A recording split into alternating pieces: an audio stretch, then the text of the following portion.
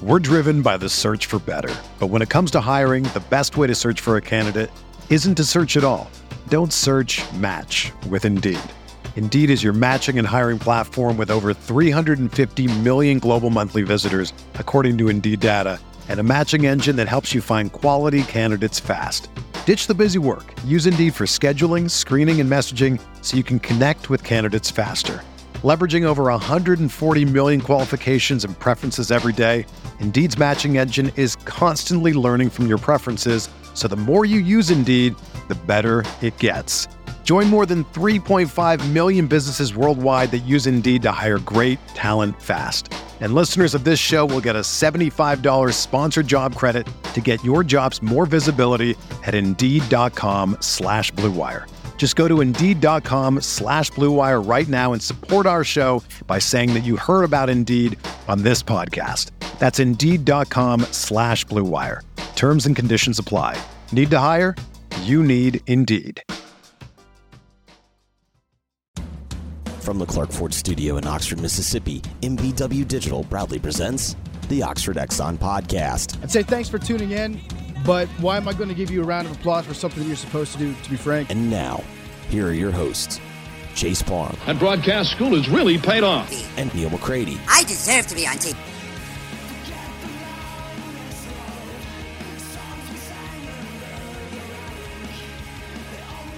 Welcome into this Monday edition of the Oxford Exxon Podcast. Chase Parham, Neil McCready. I'm in Oxford, sort of kind of the Clark Ford studio. Neil in Hoover, Alabama for SEC Media Days. It is the unofficial start to the football season that has a 2-week hiatus, and then football season begins. We will talk about a lot about Greg Sankey today. He spoke to the media this morning. He was the subject of a Sports Illustrated story that was published today as well. So a good bit of Greg Sankey is on the eve of Lane Kiffin's first SEC Media Days appearance as well tomorrow at their Winfrey. So we'll talk about that. And it's not a Winfrey anymore, is it? It's a Hyatt. What is it?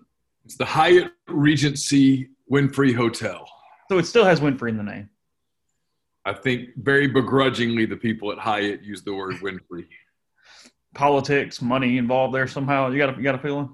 I think it's more. Believe it or not, I think it's more Media Days has turned the Winfrey into a Do thing. you really? That's what I think. It's a weird we'll do it in a minute. Okay. Oxford Exxon, Highway 6 West in Oxford. Lunch specials, $5.69, 2 sides of bread, a 32-ounce drink. Download the Speed Pass Plus app. Take advantage of that. Earn points and save money there with it. That's all Blue Sky locations in Mississippi, including the Oxford Exxon. Clark Ford is in Amory, Mississippi, 662-257-1900, Highway 25 South. Corey wants to be your truck guy, wants to be your car guy. He will take care of you. And you're finishing up the podcast, finishing up your deal. Mention the podcast. Might get a little extra something on top there as well. So go to Corey, no matter where you're at in the car buying process, and let him take care of you. And again, any guests, we will have some guests this week. Those join us on the Rafters Music and Food Hotline. The subculture, Neil, is that you've got it's become this household name because it's the Media Days. You've got the baseball teams that try to win to get into the Winfrey. The Winfrey, I guess, because it is attached where it's attached, and just by circumstance in a lot of ways has become what it's become. But it has. I mean, it's become probably the one place in Birmingham that most just random sports people can actually name from a hotel standpoint.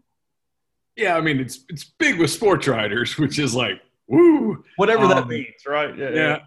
But it's not a Marriott property. We know how they are with their points and all their crap. And it's not a Hilton property either for those of us who are Hilton. How'd you make your decision on those two? Was it happenstance, or did you actually have a Hilton Marriott decision? It was really more when I started covering Auburn as a beat writer, and I was on the road as much as I was. The place that I liked was the Hilton Garden Inn. Okay. And so, therefore, I find myself preferring the Hilton properties, but I don't know if it's because it's just what I've always done and that's the points I've accumulated, or if I actually have a real tangible reason why the Hilton Garden Inn or whatever is better than the version of that for the Marriott. I guess the Residence Inn or whatever they're called. So I don't know, but and then at one point we stole one because the Embassy Suites at one point was Marriott, right, and then became a Hilton property. Oh, is that right? I think so, maybe something like that. Most Embassy suites are now kind of old.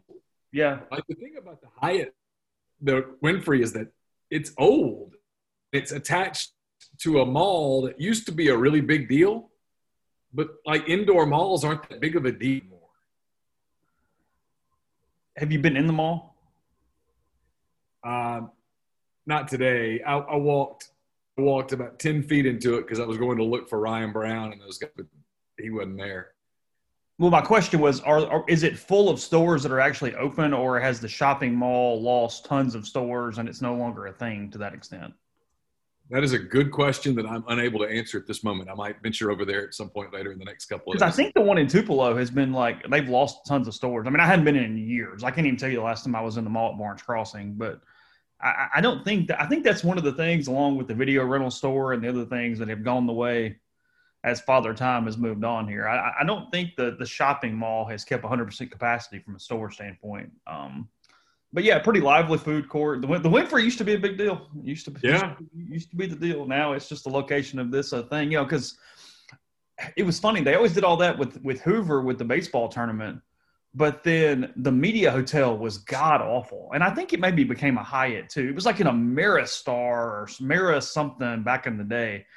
And then I want to say Hyatt bought that property. It was right there on, was it John Hawkins Parkway or whatever the little main drag is, right there in Hoover. But I never actually stayed there. I'd go on down to like one of the Hilton properties, kind of toward the end by the Galleria down there. Back when. Yeah, I've stayed at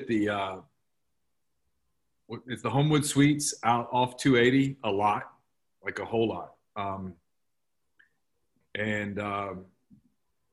I used to stay at there's a Hilton out there by the Colonnade that I would stay there a good bit because it was right there off 459. And this time I'm more in like downtown Birmingham. I'm at a Homewood Suites near UAB. Okay. That area is not bad though. No, it's kind of cool. I mean, there's some restaurants you can walk to and stuff like that. Yeah. This part of the podcast is brought to you by the Birmingham Chamber of Commerce as we move on into the events. Birmingham's cool, man. I've said this. I mean, I lived in Birmingham for a few years, a long time ago. Birmingham's a cool town. I think the scene is really underrated. Yeah, I guess it's not anymore because like Highland Grill won like the Beard Award for the best restaurant in the country a couple years ago. Yeah, where I am is not far from that place at all. It's just it's a really cool. I love Birmingham. I think it's a neat city. So, Greg Sankey today, we got a lot of stuff. There's plenty here. My favorite thing, though, was, and to their credit, a couple would come in after this and correct it, but the number of sports writers today who goes, oh, God, Greg Sankey was amazing. He could take Mark Emmert's job. And it's like, okay, the demotion going from the commissioner of the SEC to the paper-pushing head of the NCAA, like, that's not an upgrade for Greg Sankey at any point. No. He's in much better position as the commissioner of the Southeastern Conference. Yes. Personally. Yes. Look, he said a lot. I mean, I'm writing a notebook right now, and I was trying to figure out what do I lead with? What do I include? I mean, there's about 10 things. If I worked for other publications, it'd be like 12 stories. But I don't, I mean, for Ole Miss fans, I think the most interesting thing, I guess, I don't know, is the COVID vaccination forfeit type stuff. I think it's the one thing that is the most forget Ole Miss to SEC football fans. It is the thing that's the most tangible as far as how it could actually impact something coming up. Because we can do all the other stuff about what Greg Sankey talked about, and it's all big picture things that are, I guess, important or interesting or whatever you want to call them. But when it comes down to forfeiting football games in a season, that's what most fans would care about. And it's fairly fascinating as you look at it. And I think Sankey said 6 of the 14 teams were either at or closing in on 80% for a vaccination rate for their roster.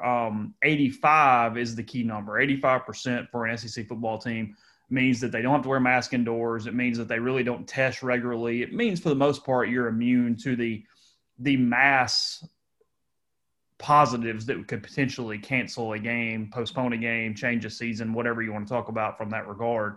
So that's the number, and as of right now, only 6 are even sniffing it, if you will. I know Ole Miss, I know other SEC schools are doing everything possible to incentivize vaccinations inside their rosters and on their campuses, from things as little as, what kind of the same standpoint, what your quality of life is from a testing, from a mask, from a social distancing standpoint, if you've been vaccinated versus not being vaccinated, and even tangibly. I mean, I've heard of schools giving different shoes, giving different clothing, giving different goods to you if you have been vaccinated to this point.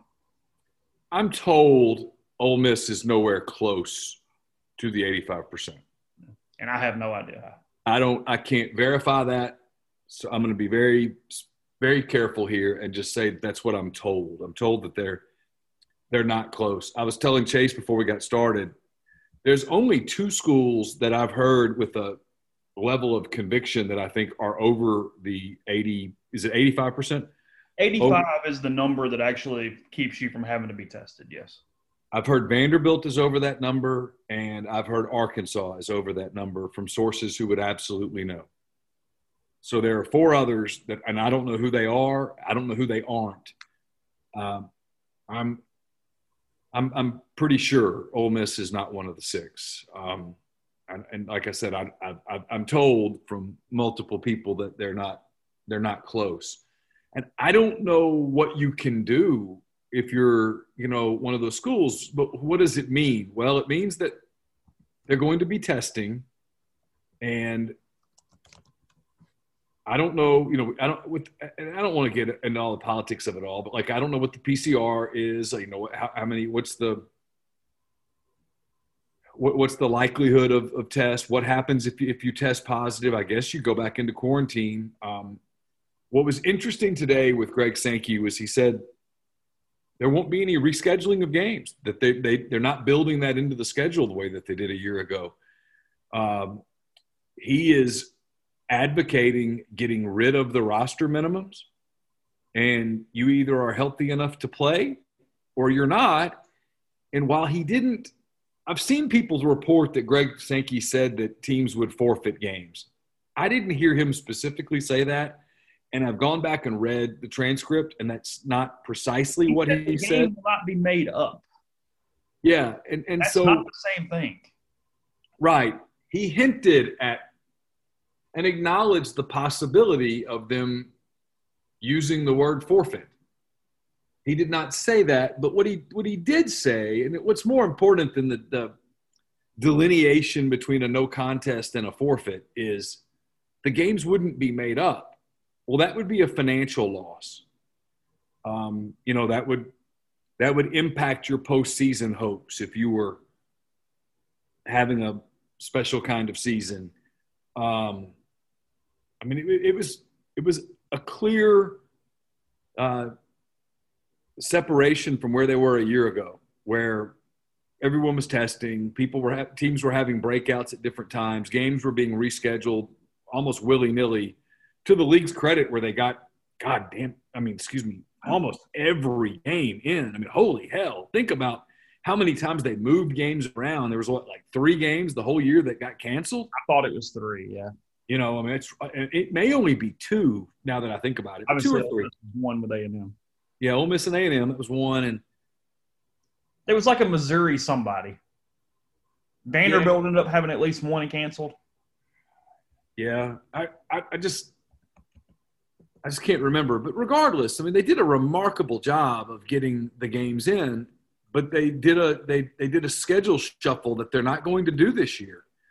So he was pretty frank about it, in much the same way that Bob Bowlesby was a week ago at the Big 12 Media Days, when if you want to avoid that, you better test, and you better vaccinate. And you see all the headlines about the Delta variant and all that stuff, and it kind of has a funny feel to it. There were a handful of writers that I talked to today that were really seeming to indicate that they felt like we were headed back towards another season of a lot of Zoom calls.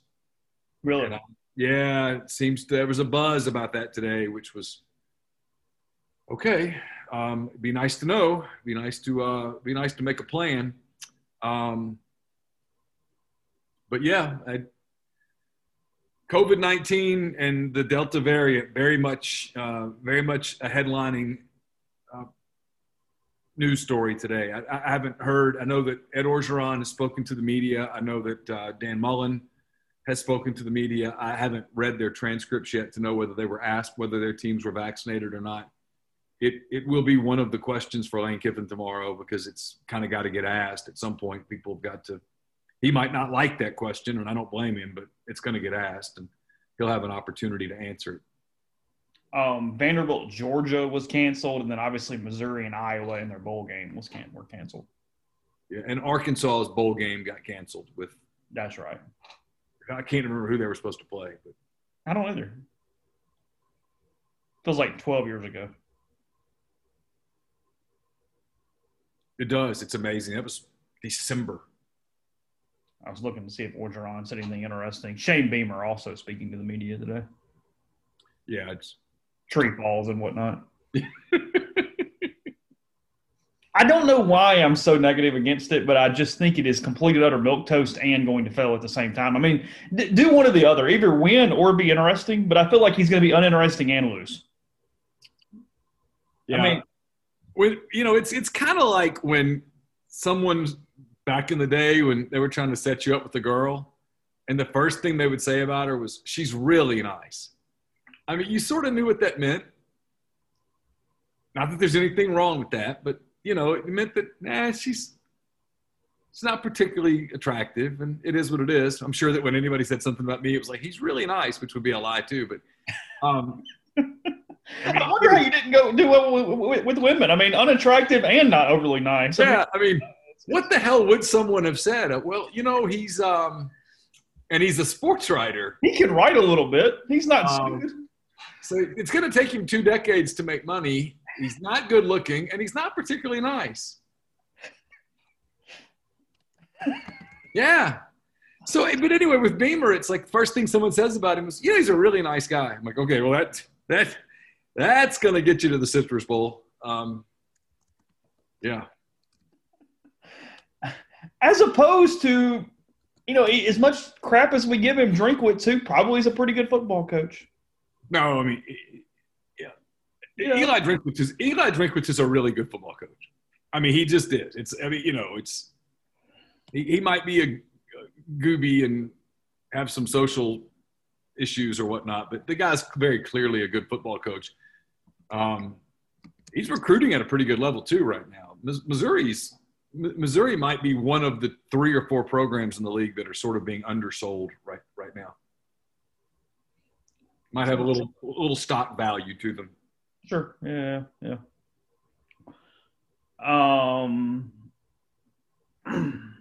Orgeron, nothing overly interesting. He was asked a ton of he declined comment on Title IX, which was not a shock. And then he talked about NIL a lot, and that was pretty much it. He got asked a lot of minutia coaching questions. Like coaching search questions, like his assistants and stuff. Clearly some local media just asking things about the program there. I'm looking to – did he not have like a local session before like most people do? I don't know. He might not have this time. It might be so caustic that he didn't. Okay. I'm looking to see if there's anything from Mullen about – here it is. Mullen was asked what percentage of your team has been vaccinated for COVID. His answer, and I quote, I'm not going to get into the specific numbers right now, but I think we're doing very well with those numbers. I think when you look at COVID and what we dealt with last year, blah, blah, blah. Obviously in the state of Florida, our governor's done an amazing job with the accessibility of the vaccine for quite a while now, et cetera. We're getting close to the thresholds that you need to be at. So Florida's not there either. But they're potentially close. According to Dan Mullen, close and close is a relative thing at this point. I mean, hey, and 30 more kids, we're there. I mean, yeah. That's just, But what I was going to say earlier is I empathize with these coaches and stuff, but the people that are like, you just mandated. Well, they can't. No. They can't. And there are a lot of people on there are a lot of people on college campuses. There's a lot of college-aged people who feel very strongly about their desire to see more results from these vaccines before they take them. And it should surprise absolutely no one that football players are just like the rest of the student body. There are segments of the football player population that are vaccine hesitant and in many cases, Chase, if you think about it, a lot of the football players have already had COVID. Yeah. And so they're like, I don't know why I'm getting it. And I don't know. We'll see. It's going to be – I'm not particularly optimistic based on some things I've heard in the last 24 hours that this is going to be an uneventful football season from a COVID standpoint. I said a week ago that I thought COVID was about to become a really big story again in college athletics. And I had some people tell me I was wrong. And I said, I hope I'm wrong, but I don't think I'm wrong. Yeah. Quick aside here as we go through some more things happening media day, Sankey and whatnot. Eli Manning and Peyton Manning will headline an alternate Monday Night Football telecast beginning this season. 10 games each season, 2021, 2022, and 2023. Says they will be at a remote location. Celebrities, including iconic and current players, will join. New Monday Night Football megacast offering airs on ESPN2 with distribution across all Disney properties, including ESPN Plus. Complements traditional telecast on ESPN or ABC each week, which features Steve Levy, Brian Greasy, Louis Riddick, Lisa Salters, and John Perry. And it is in conjunction with Omaha Productions, which I'm assuming is Peyton Manning's company. So just a little thing there from Adam Schefter, Eli and Peyton on during Monday Night Football beginning this season. I have to be honest, I would watch Eli and Peyton do Monday Night Football. I would be more likely to watch it than I will the actual announcers. So, yeah, sure. I would be all in on Eli and Peyton. In fact, I think that would make me more likely to watch a game. Do you really? I do. Peyton's funny. And Eli, ever since retirement, has let his personality get out there a little bit more. And it's dry in a great way. He's got a really kind of dry wit about him, and self-deprecating in a funny way. Yeah, and Peyton used to sort of get on my nerves a little bit, but he's pretty funny. You would get humor, you would laugh, you probably get a little football acumen during the show as well when they'd see things or whatever. Sure. You probably would get a little of everything. But a lot of times that Week 8 NFL game between a team that's 4-5 and a team that's 3-6, there's no point in pretending that it's dramatic. I mean, there's like this radio guy that the Cubs radio announcers. I listen to a lot of their games on the radio. And the guy that does the fifth inning, because Pat Hughes takes the fifth inning off, okay? What's he do? I guess he just goes and gets a cup of coffee or a tea or whatever, rests his voice for a minute and takes that inning off. Uses the facilities, I would guess. I don't know. Maybe he grabs a bite. I don't know. Nobody wrote a story about that? I mean, because I have a lot of interest. What does he do during the fifth inning? I would assume that it is the mundane things that we just discussed. It's hey, you stretch your legs. Is he watching the game? I would assume that he keeps up with it. But even in the World Series, when the Cubs were in the World Series back ages ago, he took the fifth inning off. Really? Okay. Yeah. And so anyway, the guy that does it now, he's very dramatic all the time. And you're like, dude, it's like game 87. In the fifth inning. And it's the fifth inning, and they're not doing – there's nothing happening here. He'll say, ground ball to Baez, a flip to whoever it is at second base, over to Rizzo for a double play. And you're like, dude, chill. This is not game 4 of the NLCS. I mean, it's a Sunday against the Diamondbacks in a season that's over. So sometimes – football announcers will make every game super dramatic. So I might be more apt to listen to Peyton and Eli being silly, and then every once in a while saying, well, here's what they're doing there. And yeah. The biggest problem with me is I don't care about like other celebrities or anybody else. Just give me Peyton and Eli. Don't overcomplicate this. Don't get away from just serve the meat and the potatoes, please. Yeah, I don't need the singer coming in for a quarter. I'm good. Well, not to beat up on the Cubs broadcast crew, but the Cubs have made such a big deal out of the seventh inning stretch with Harry Carey and all that whoever the celebrity singer is, they interview them throughout the damn seventh inning. And so it's the seventh inning sometimes of baseball games. And until this year, the Cubs have been playing meaningful games the last few years. And so you'll have this game in September that like has division championship ramifications. And in the seventh inning, they're interviewing some, This is every home game? Yeah. They're interviewing some musician or something, and you just want to scream. Like, no. It's 2-2 in the seventh. Let's focus on the ball game. If we're going to do this, let's do it in the second. Our starter is at 103 pitches. Like, what's going on? We go into the pen? Yeah. You're like the Nationals have 2 on and 2 out, and we're what are we doing? Yeah. So have you dreamed about singing this your whole life? Okay, great. Awesome. Yeah. Or they'll bring in like Pat Fitzgerald, the Northwestern football coach. Hey, what do you think about the season? It's like, not now. This is not the time. We're trying to get Bryce Harper out. Anyway, sorry. Yeah, no, you're good. Whatever. Is Fitzgerald staying there forever? Or is he going to be in the NFL? I think he's staying there for a long time. I mean, you know me, forever is a really big word. I don't like words that big, but he could get an NFL gig. I mean, he's done a hell of a job there. They love him. So what'd you make of some of the other stuff Sankey said? He said Power Five's not breaking away anytime soon. He was critical of the NCAA enforcement staff. Incredibly critical. He watered it down a little bit in person today, but his comments to Dellinger were strong. And Ross was sitting right behind me today, so I don't think the commissioner was avoiding him.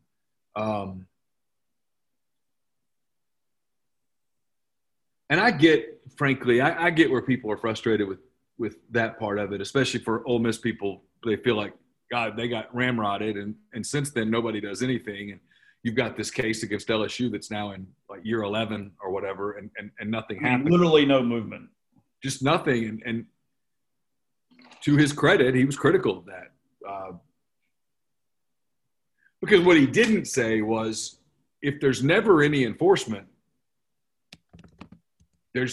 people are just going to throw the rules to the side, and especially now with the transfer portal, which makes an environment ripe for roster. What's the word I'm looking for? Tampering, I guess is the word. Manipulation is what I was going to say. But he did talk about the need to. He's been very critical. Sankey has. He's been one of the leading voices on this, and he said it today. I thought here was not great. It was fascinating. 1,600 players entered the football transfer portal. 1,100 are still in it. Yeah, there's nowhere to go. It's seen as this magical oz of a destination and an answer for all these kids. And for a few absolute premium prospects, it absolutely is, and they can pick their spots, and they're there. And then you got a next group that, they can help some teams. And then you got a group that the answer is to lose your scholarship and end up back where you were at potentially, or go down a level. Yeah. Well, what you have – and then you have this rule that is going to lead to a lot of high school guys not getting opportunities. You have this rule that says you have 25 – a transfer portal guy counts against the 25. So even if you lose 9 guys in the transfer portal, if you only have 2 spots in your 25 available, that's your group. It's a really stupid rule. It was not thought out at all, and it needs to get fixed. Mm-hmm. And it needs to be fixed. And to Sankey's credit, he said this today, it needs to be fixed in a way that doesn't just open up the market for roster tampering. They don't want college football to become free agency. But it's already 9/10 of the way there. And yet it is, and then there was talk in that story of Ross Dellinger's today about, it referenced baseball, it referenced softball, it referenced tennis, golf, some of the different sports that, why aren't these full equivalency scholarships? And at some of these schools, and the SEC is one of them, well, the money to do that would probably be there if you didn't pay your football coaches $7 million. And if you didn't commit $80 million or what, I'm making up numbers, to your indoor practice facility / weight room or whatnot. It kind of feels like the college athletics is approaching the crossroads of the way you used to do it, the way that, because here's the thing. The athletes all want a piece of the NIL, and I get that. And they want to get paid, and I get that. Yet at the same time, they want all the bells and whistles and stuff. It's one, you look at some of these SEC, I guarantee you, for example, Chase, Alabama's football complex is nicer than, I bet, 29 or 30 of the 32 NFL complexes. Yeah. Of course. Georgia, they just did a huge, was it Butts-Mehre? A huge addition there. Ole Miss is doing meeting center stuff. I think that, I don't have this on record or anything, but I heard that the money for the naming rights to Pavilion, a lot of that was going toward the Manning Center to kind of accelerate that process of the enhancements that were going on. No, that it's a fascinating point. Yeah, they want the money, but at the same time, the recruiting tools and the creature comforts and all the things that go on with the actual facility remain maybe the most important parts of some of this, from a players choosing, players transferring, all this kind of crap, and it's this thing kind of plays out. The portal, I don't know how it's going to evolve, but I feel like we're a couple steps away from whatever that's going to look like long term. We've got obvious flaws in all directions with that portal, and maybe they've got to do something. And I know you and I don't really disagree, but the roster management thing is a huge problem. They have to figure out how to handle that roster management. Now, in the same token, they make tons of money to figure that out without every rule benefiting them versus the player. But in some of it, it's almost kind of Darwinism. The player has to understand his stock, understand what's going on. And I feel badly because I think they get influenced and pushed in directions, but I don't necessarily feel bad for the player that gets trapped in the portal with nowhere to go. Nobody made him do it. No. And at this point, maybe the ones at the very beginning that went into the portal, but the ones now who go into the portal and then there's nowhere to go, I don't have any sympathy. The documentation is right in front of them. If you're not smart enough to have your people reach out to other people and make sure that you have a home, it's kind of on you. Like Jaquez Jones, for example. Jaquez did not transfer out of Ole Miss until he knew he had a landing spot at Kentucky. Mm-hmm. Knew where he was going. That'll be one of the things I'm interested to talk to Chance Campbell when we have him on starting next month, is take me through that process. What was that like? How much did you know where you were going before you went? How did you do that communication without it being tampering? Because it's the closest. I'm trying to think. I guess other sports than football had one-time transfer rules until 2007 or 8, something like that. Isn't that right? I think so. I was going to finish you didn't interrupt me. I interrupted myself. It's why I really don't have a problem with tampering. I don't have a problem with tampering if it's the player that initiates the tampering. Well, yeah, that's not really tampering in the sense of at least the connotation I'm giving it and you're giving it. Yeah, if well, let's use one, because I know how it went down because I obviously know the coach. Andy Kennedy did not call KJ Buffin. KJ Buffin called Andy Kennedy. Right. I have no problem with KJ reaching out and making sure, hey, would that be a possible landing place for me before he got into the portal. I would have a problem. Huh? That's smart is what that is. Yeah. Now, would I have a problem with Andy calling and saying, hey, if you get in the portal, you can come here? Yeah, because that's tampering. I know that didn't happen. And so as long as it's not that, I don't really have a problem with creating an avenue for kids to explore without getting into the portal and to do it with some degree of privacy. And right now, that's not technically there. Probably needs to be. Proving that is a whole another ball of wax. Well, and this is where you get into the whole enforcement thing. That the enforcement people can't do anything right now. And Sankey was asked, is Cecil Hurt of the Tuscaloosa News asked the question, is it still an active organization, if you will? And he said it was. But I'll tell you what, man, they're not getting much done on these high-profile cases. I mean, yeah, they'll come down and they'll crush them with southeastern Louisiana, but do you have the teeth to go to enforce against a big boy right now? And it appears the answer is no. And they get to, because they let them go longer and longer and longer and longer and let them draw out, it's almost become a standard now. They can use it as a crutch now to just let nothing happen forever and ever. And I think in some ways that was – there was a lot of ways to read it, but there was a little bit of nuance in what Sankey said. He didn't say nobody should ever be punished and you shouldn't hurt anybody.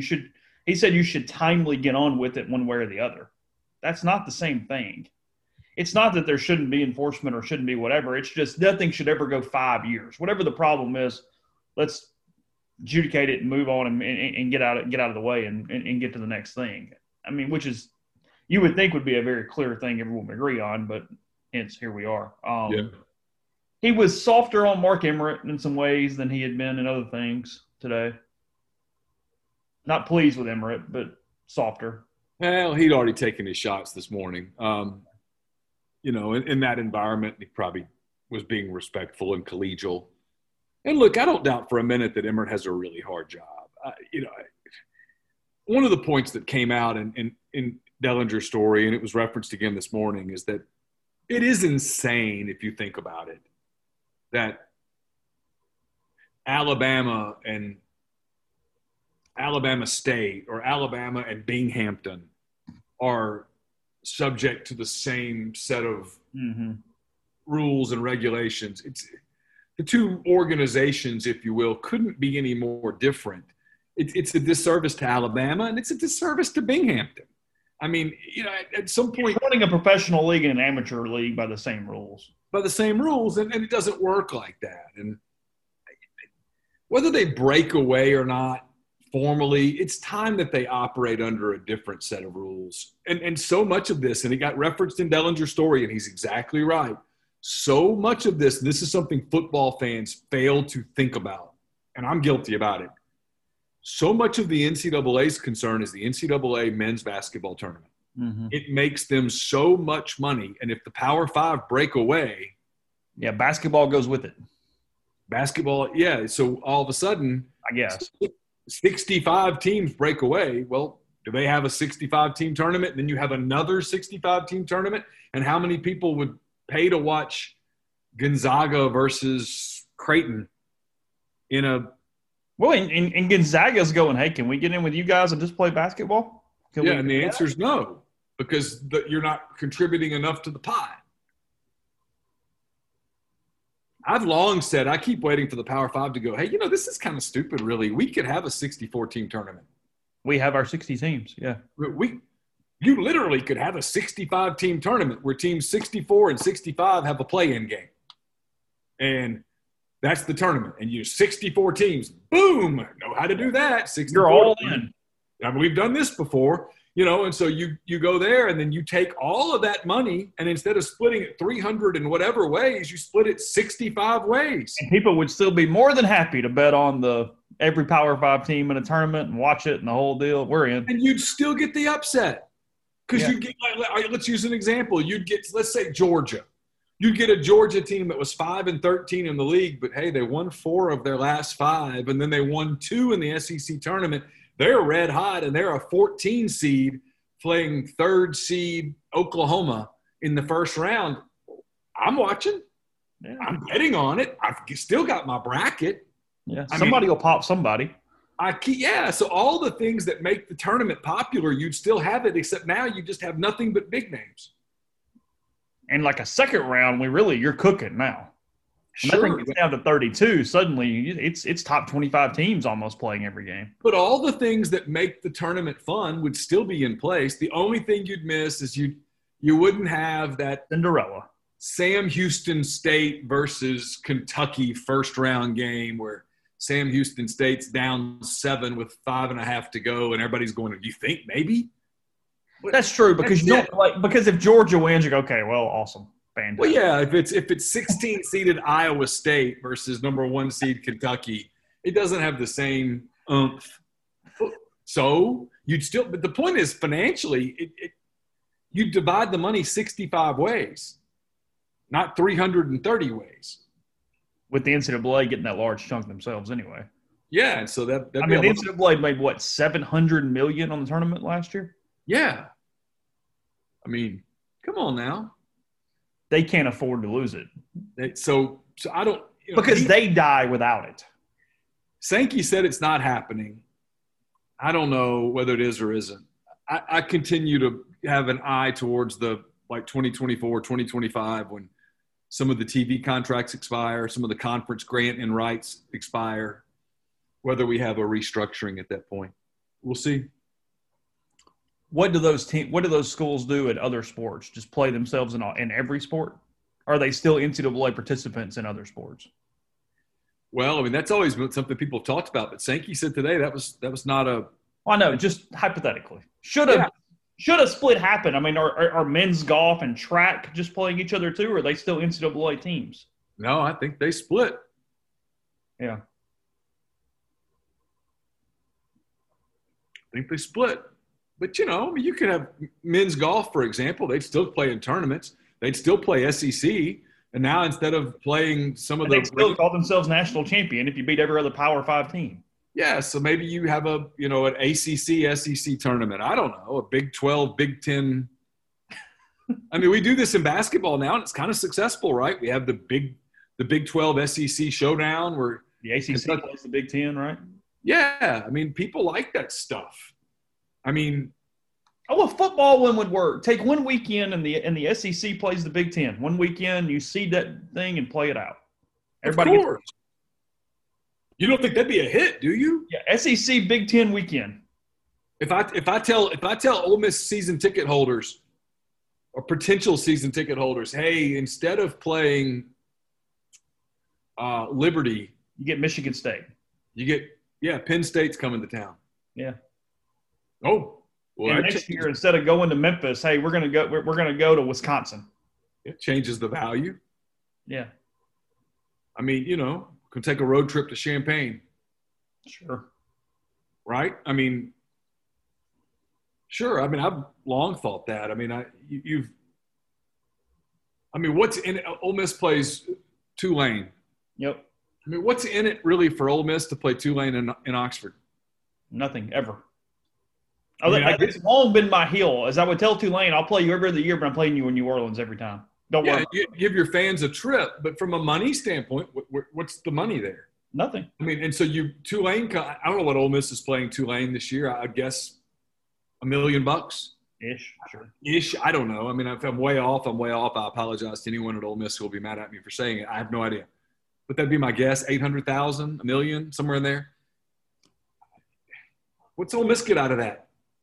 Nothing. I mean, as long as they win, it's nothing. If they lose, it's humiliation and embarrassment and all that stuff. No, the argument there has been if you're going to go to one of those teams, you might as well go to Tulane. Yeah, go to Tulane because at least you give your fans a fun trip. Yeah. But would you be better off from a financial standpoint instead of playing Tulane at home this year? Would you be better off playing Iowa at home this year? Of course. You'd sell more tickets. It'd be more interesting. You'd get more eyeballs. Mm-hmm. Sure. Get a great TV time slot that weekend. Whole deal. Yeah. I mean, you're trying to – I know for a fact all over college athletics, this getting people to actually buy tickets and come to games is a major concern. Getting people to buy season tickets is a concern. where you can budget that money. Well, make the schedule super attractive, and they're more apt to do it. If it gets to a place where, you know what, I really want to go see Penn State's coming to town, I really want to go see that game, I better buy season tickets.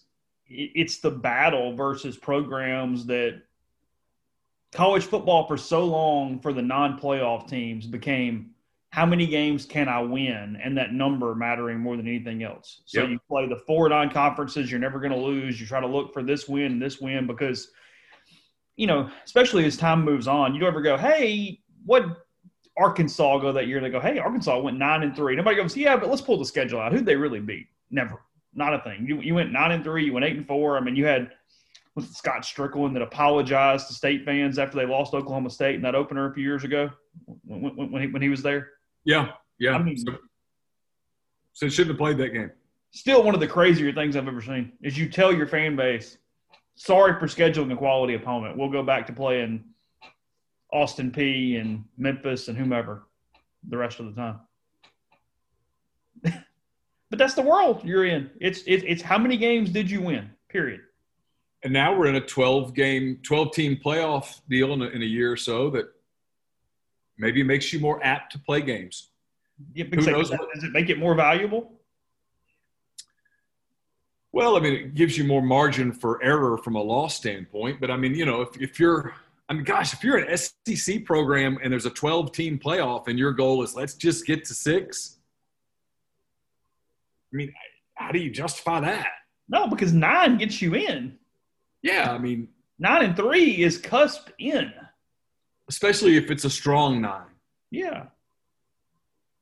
And if it's or even just to beat who you're supposed to beat. I mean, Ole Miss in a 12-teamer in the right year could get there even losing to Bama, A&M, and Auburn. Yeah. Because there's no bad loss. Yeah. Those 3 teams are all, let's say, in the top 8, just for the hypothetical. And then you look at it and go, well, look, they beat who they're supposed to beat. They beat State, they beat Arkansas, they beat Vanderbilt, they beat Tennessee, and they beat LSU in this circumstance. Sure. Rebels are in. 12 seed. Play Bama first week. Have at it. Might even do you a favor and make Clemson the 1 so we don't have a game that's already been played once. Okay, sure. No, 9-3. It's a 12-team playoff. 9-3 is the new number. But to my point, you'd have several teams at 9-3, and you would differentiate them by who they beat and who they lost to. Sure. The more quality wins you'd have, the better off you'd be. So that win over Austin Peay and that win over Tulane and that win over Liberty wouldn't get you very far. I mean, 2014, Ole Miss went to the Peach Bowl, and which means they were a top 12 team because they were 12 Access Bowl spots. Yeah. And they did it at 9-3. And went the next year, too, with 3 losses, right? Or 2 losses. Florida, Memphis, Arkansas. 3. Oh, so 3 losses, yeah. Yeah, 9-3 back-to-back years. Yeah. But as you said, they've got the win over – they got Bama on both years with a win, which carries you a long way. That 14 season is an interesting one there because, you lose to Arkansas, LSU, and Auburn and still technically would have gotten in a 12-team playoff. That's wild, isn't it? Yeah. But you got wins over A&M and Alabama, and you beat Boise State in that high-profile kickoff game. And in that 14 season, the loss at Arkansas was a blowout. It's 30-0.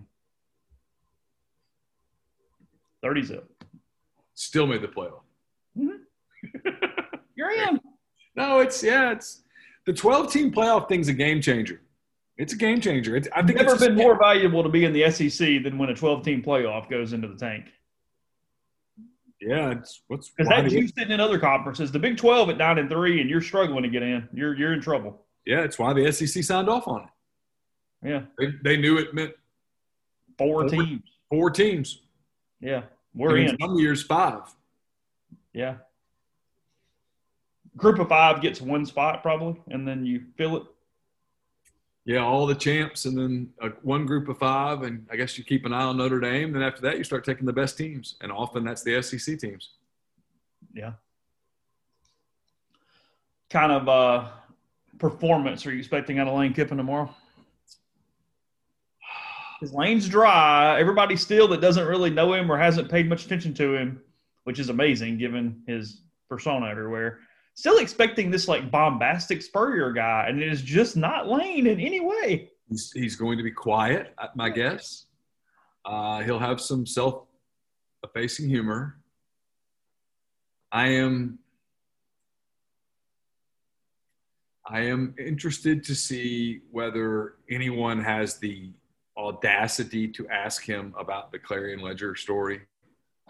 Okay. Which really, really, really bothers me to this day.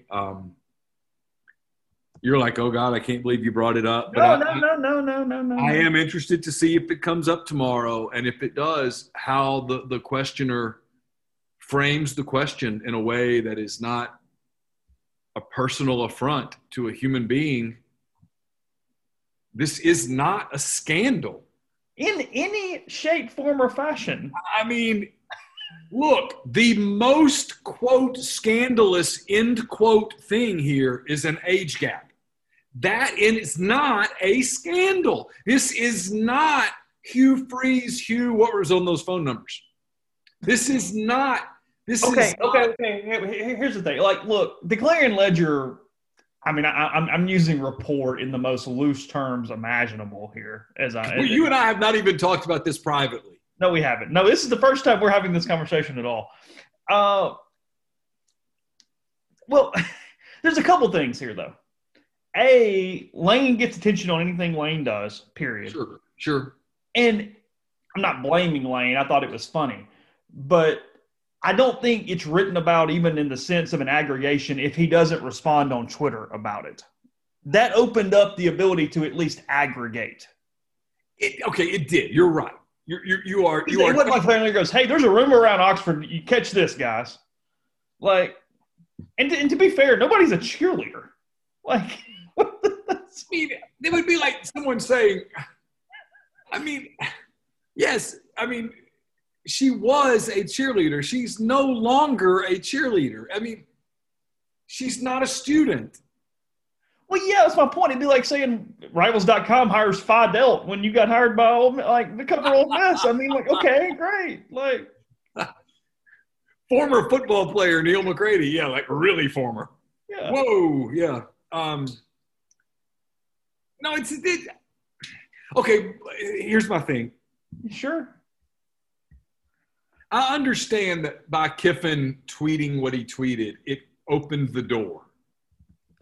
Now, look, it should not have been walked through. Don't misinterpret. Where is hand raised guy in Jackson that goes, this is a bad idea?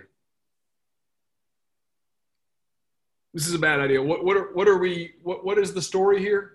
Let me see if I get the story straight. I mean, this was written with a straight face. I mean, the sentences in this story.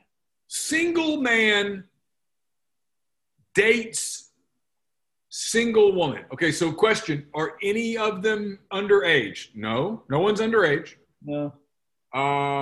Is there any allegation of abuse? None. There's none. Complete consent.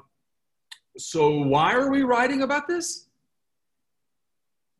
He's a single man. He's divorced, having what appears to be a completely.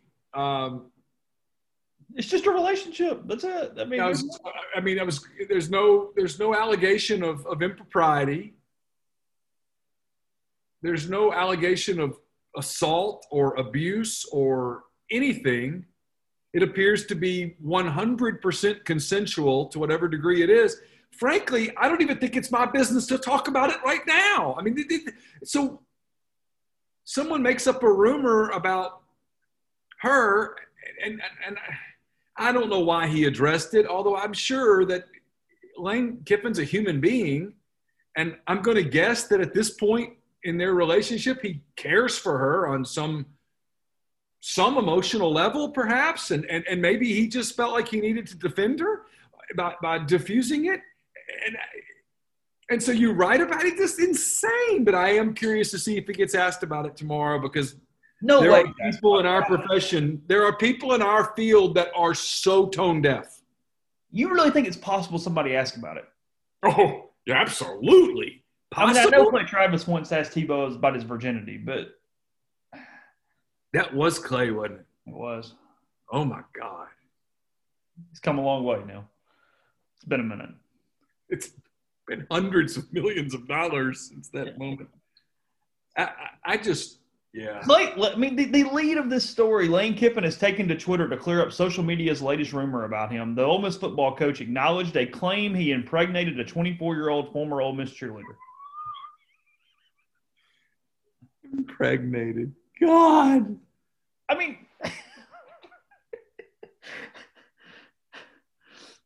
Kiffin quote tweeted the rumor from Twitter user Josh Wright, who says he's a Mississippi State fan, according to his account biography.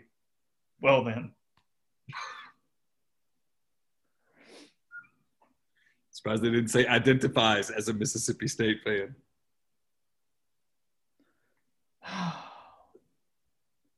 I mean, look, here's the truth. Net, baby. And somebody saw clicks. Oh, well, there's no question they saw clicks. Yeah. Whatever. Does it get asked? I'll give it a 40% chance. That's about right. That's probably where I'd go. Because, I mean, even the idiot who's tone deaf has still got to raise his hand, get the mic, and ask the question. So, Coach, I mean, are you joking about it? Hey, so you had to fight some pregnancy rumors on Twitter? Like, what do you even say? Like, how do you? I don't even know how you would begin to. If someone told me, Neil, you have to ask that question. I mean, I'd be sitting there for an hour going, I don't even know how to phrase this. Yeah, I wouldn't even know where to start the couching of the question. So, Lane, did you think about ignoring it, or what made you actually acknowledge it? If you told me I had to do it, that's probably where I would go.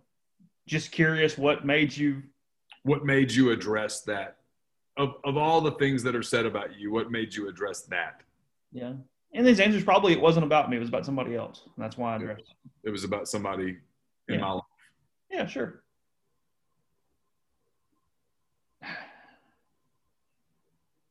And for the record, it's none of my damn business. No, God, no.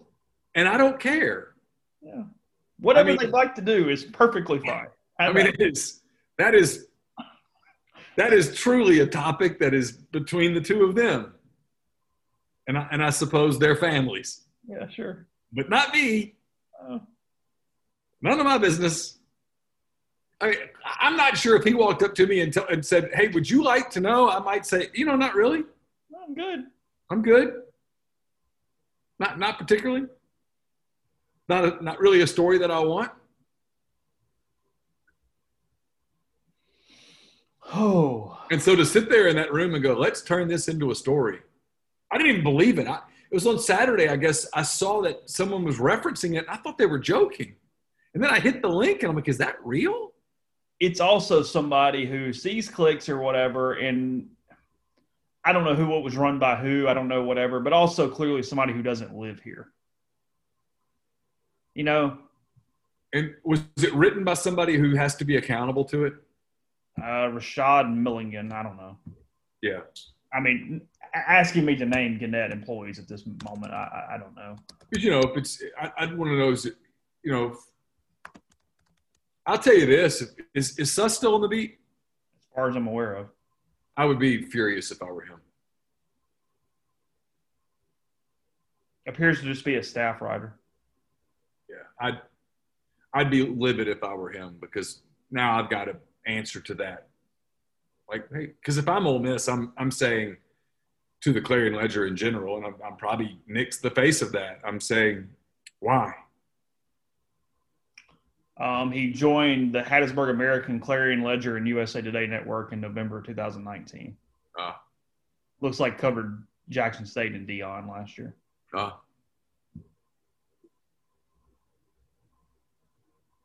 mean, Nick might have been on vacation and just gotten a call going, hey, heads up, this is coming through. I don't know. Or found out when we found out. Well, true. At which point I would have – Lord. Call somebody. It would have been bad. You would have interrupted your vacation for 20 minutes. Would have been really bad. Yeah. No, I I mean, there's a lot of things that are aggregated on websites that when I see them, I go, huh, I never even thought to write that. And No. that might top the list. Like, just. Yeah. I mean, I see things every day and go, huh, that was the story. Yeah, I do too. So that's a new one. I mean, man has consensual relationship with woman. Yeah. Whether on the 8th.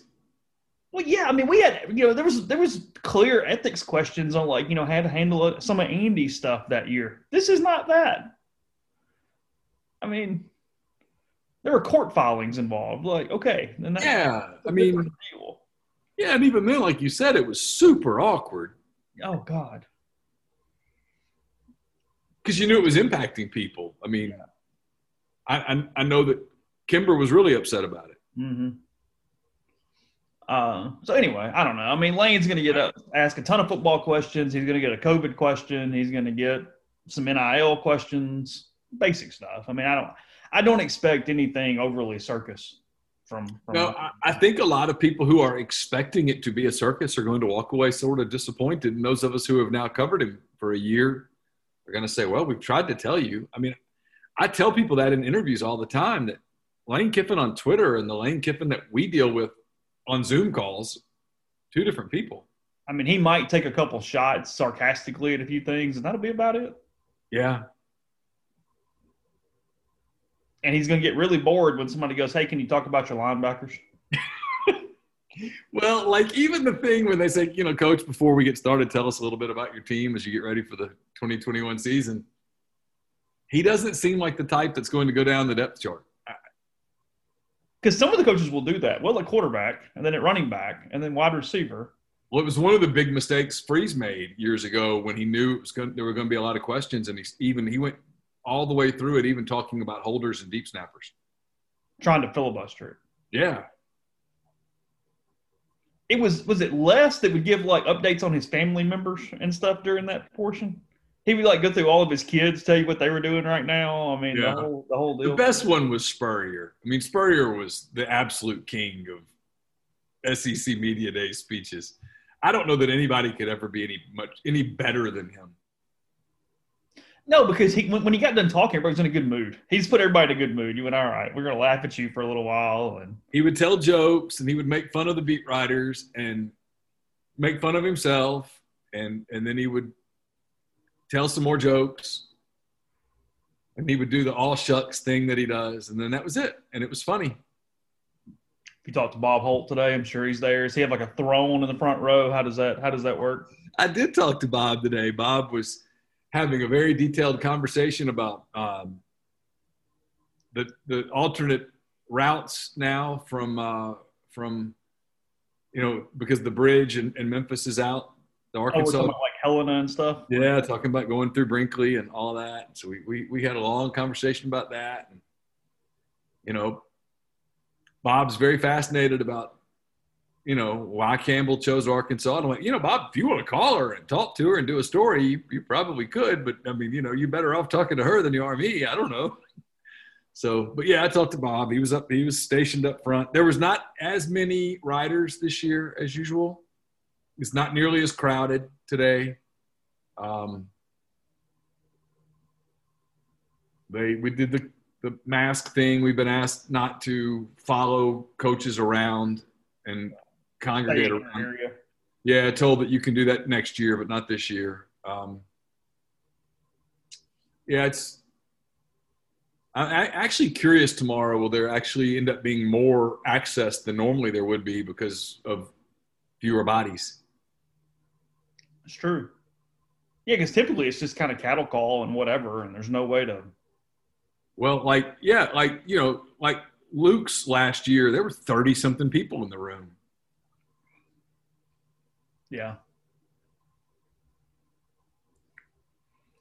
Big dinner plans going out on, was it 5 Points or whatever they call it there in Birmingham?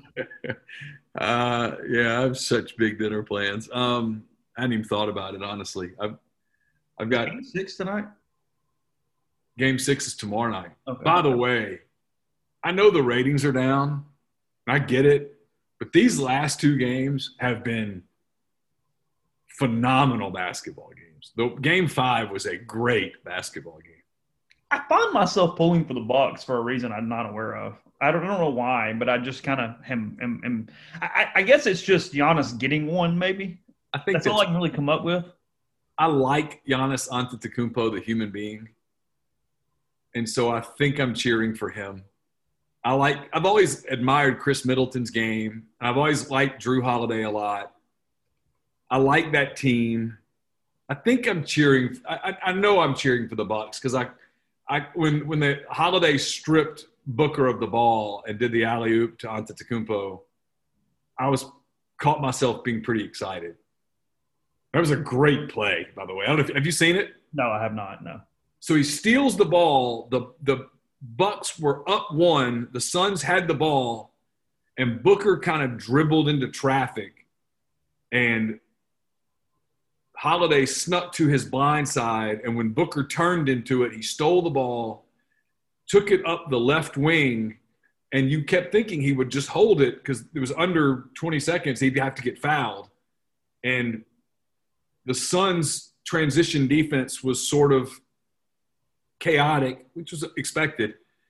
And Antetokounmpo sprinted and then cut to the right, and you saw their eyes make eye contact, and Holiday makes a perfect lob pass, and Antetokounmpo jumps, avoids his head hitting the bottom of the backboard, dumps the ball, gets fouled. It was crazy, just a crazy game. If you'd like to bet, however, if you think there's a chance of another streak happening here, the Suns, you can get some good numbers here because the Bucks are all the way at -400 to win the NBA title. So you could get some money on the Suns right now. What's the Suns line to win the title? That's what I'm saying. I don't see it, but just based on +320. Ooh, yeah, you can get 320 for Phoenix to win. They were the best road team in the NBA all season, the Suns were. So they have to win one road game and one home game. And then go win at home. Yeah. And these games have been really close. Chris Paul now a +900 shot to win the Finals MVP. Who's the favorite, Giannis? At -400, yeah. Yeah.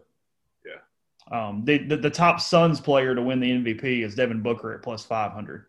Yeah, I would think if they were to come back and win, Booker would be the MVP. Right now, the only person that you could think about voting for other than Giannis is you could make a case for Chris Middleton. And I don't see his odds anywhere here. It'll be Giannis. He's one win away from completely changing the narrative about him. I mean, here's this young guy that this isn't fair, but it's going to be said, and I think it's valid. If Milwaukee wins, his one championship, is going to be rivaled by only that, in my opinion, of Dirk's one championship. Okay. It will be his one championship will have more cachet than Kevin Durant's 2 championships combined. Well, 100% on that. No, 100%. Because Giannis did what Kevin Durant elected not to do. He stayed, signed the deal, and then put a team on his back and took him to a title. Yeah. If he can win one more game. List. Oh, it's really. I mean, we're running all the way back through the turn of the millennium, really. I mean, that's a short list. Yeah. I mean that's if Iverson wins it for the Nets. Yeah. With Sixers, but yeah. Right, yeah. Yeah, it's Dirk. It's that's about it. Whew, yeah, I'm trying to think. Because Wade didn't get one before he was joined, did he? No, no. He got one with Shaq. It's Kobe. It's that. Trying to think. Am I missing? Is there something I'm missing? Yeah, I mean, just now because I'm curious. I'm pulling up the NBA champions in the last 20 years. It's a little bit of Tim Duncan staying in San Antonio, but he was surrounded by really great players. Because here, yes, we say, look at this. From 2000, well, no, hell, let's go even farther back. Sure. From, I mean, go back to Magic and Bird. That's the start of the new era.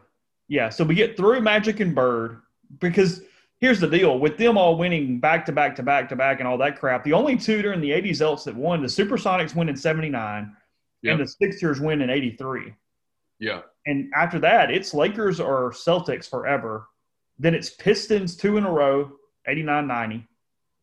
But that team had more than one star. And then it's Bulls, and then it's Rockets. And then back to the Bulls. Spurs, Lakers, Spurs. Now, 04, the Pistons won. That's an interesting team. That's Rasheed Wallace and Chauncey Billups and those guys? Yeah.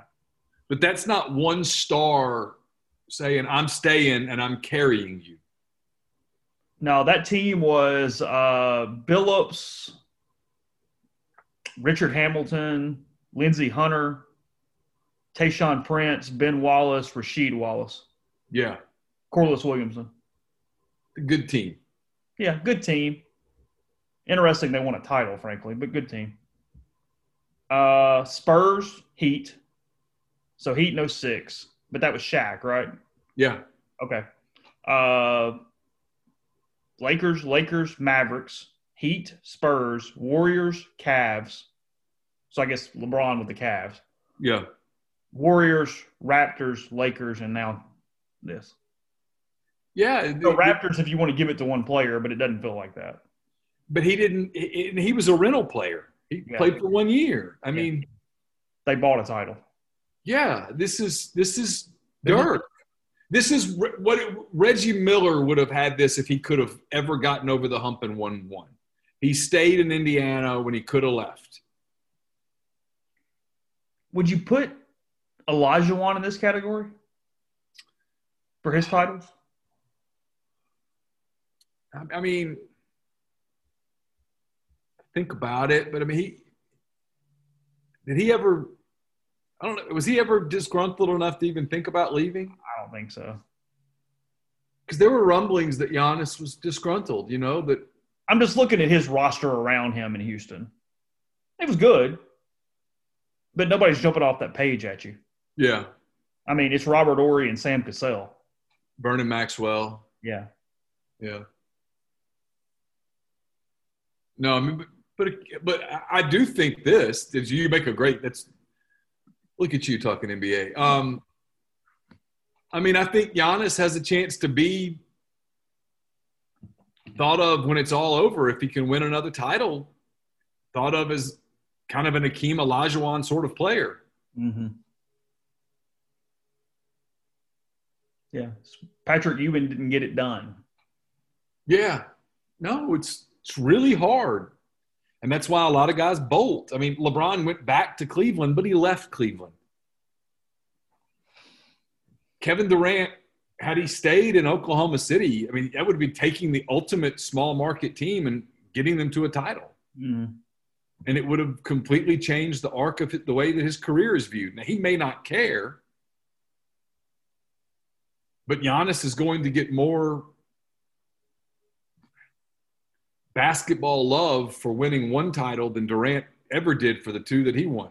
Mm-hmm. I mean, Durant really, his star faded in a bigger market. Yeah. Two other little gambling betting things of interest. One, 2 Wimbledon matches are under investigation after irregular betting patterns were flagged by bookmakers. Whoa. The International Tennis Integrity Agency said. What matches? I don't know. They did not identify and said it was an ongoing investigation. Oh, my goodness. And then that also would rock a sport. Yeah. And then here, Grind, if we were doing a stream, would not be overly happy. The two biggest, I guess, interest things in college sports books so far, sports books about college football so far, is bettors backing Arizona State over their win total, the over 8.5 for the Sun Devils. They're all over that. And then the biggest fade team in the country right now, the Auburn Tigers, the money on them to win under 7 games. Whoa. Yeah. All right, so help me here for a minute before we close, because we're going to do SEC football and beyond in a couple hours, and we're talking about Auburn and Tennessee, I think. Okay. What's your feeling on Auburn? Like Tennessee, I think is pretty easy to have a pulse on them. I don't think they're going to be very good. If I've got Auburn winning a lot of games, weird. it's simply because I'm used to Auburn winning games in my head. I don't like Bo Nix. You're betting on the uniform. The running back is fantastic. He is, yeah. And they've got a really good linebacker.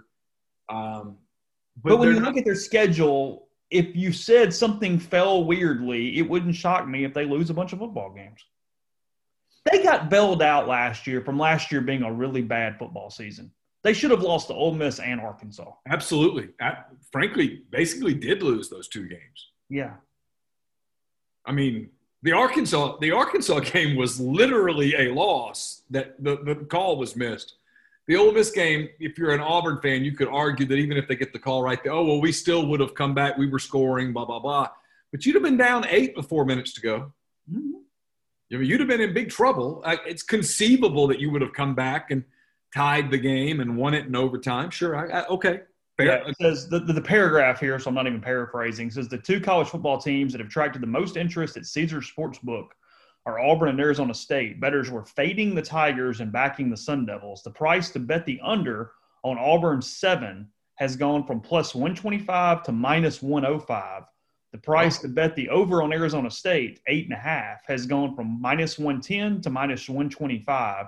The director of the sports book says it wouldn't surprise me if we were off on some win totals. Usually there's a pretty good formula for these. You've got 12 games. They went 10-2 last year. They've got this many starters returning. You look at their schedule, and you can pretty much make a number. But there's not much to base off last year, and so many kids are coming back with that extra COVID season.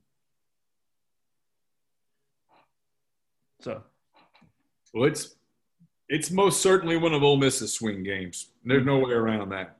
Yeah. So Sharp's there, not on the Tigers, in this one. So anyway, what time's Lane Kiffin tomorrow? I think he's at the podium at 11 something. Okay. We've got a little separate thing with him, so I can't remember the times. I've got it all down somewhere. Okay. Was the British Open a surprise as to who won, other than just the scores were also low? The scores were low because the weather was really, really good. You never got the day of rain and wind, and those courses are built for that's the defense. So if you don't have that, they run all over it. I think I kind of wanted Spieth to win, but no, Morikawa is potentially the best iron player in the world right now. He does not come back to you. He hits the ball incredibly pure. He has a chance to really go on one of these runs. You know, we say that about a lot of golfers, and it's really hard to kind of keep it going and stay in form. But I think he and Tiger are maybe the only two, and maybe Spieth, the only 2 guys under like 25 years old that have won 2 majors to this, you know, at that age or something like that. So I don't even know anything about it really, and I watched him swing, and you're like, whoa, no, that guy has a gorgeous swing. Yeah, it's like a damn robot. I mean, it's just every single time. And look, his putting can get a little erratic. He can be a really bad putter at times, but every time he has to hit a shot, he seems to kind of get better in moments. I mean, we're talking about a guy that I don't know if this has ever happened, and I saw the stat. I should know this, being a golf head. He won his debut at the PGA Championship and his debut at the British Open. You just don't see that. That's a really incredible thing there, and that's a pretty incredible stat. So he and just getting 2 majors now, even at such a young age, there's a lot of flukes for a 1 major win. There aren't many flukes on that list for 2 or more. I mean, you're talking about a couple guys you wouldn't expect, but for the most part, that's a really freaking solid list. Because he's, 24 years old? Yeah, he's like 24 years old.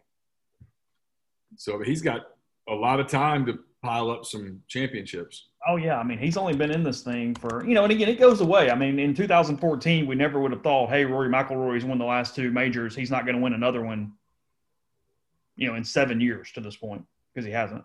Yeah. Yeah. Colin Morikawa is 24 years old. He turned 24 in February.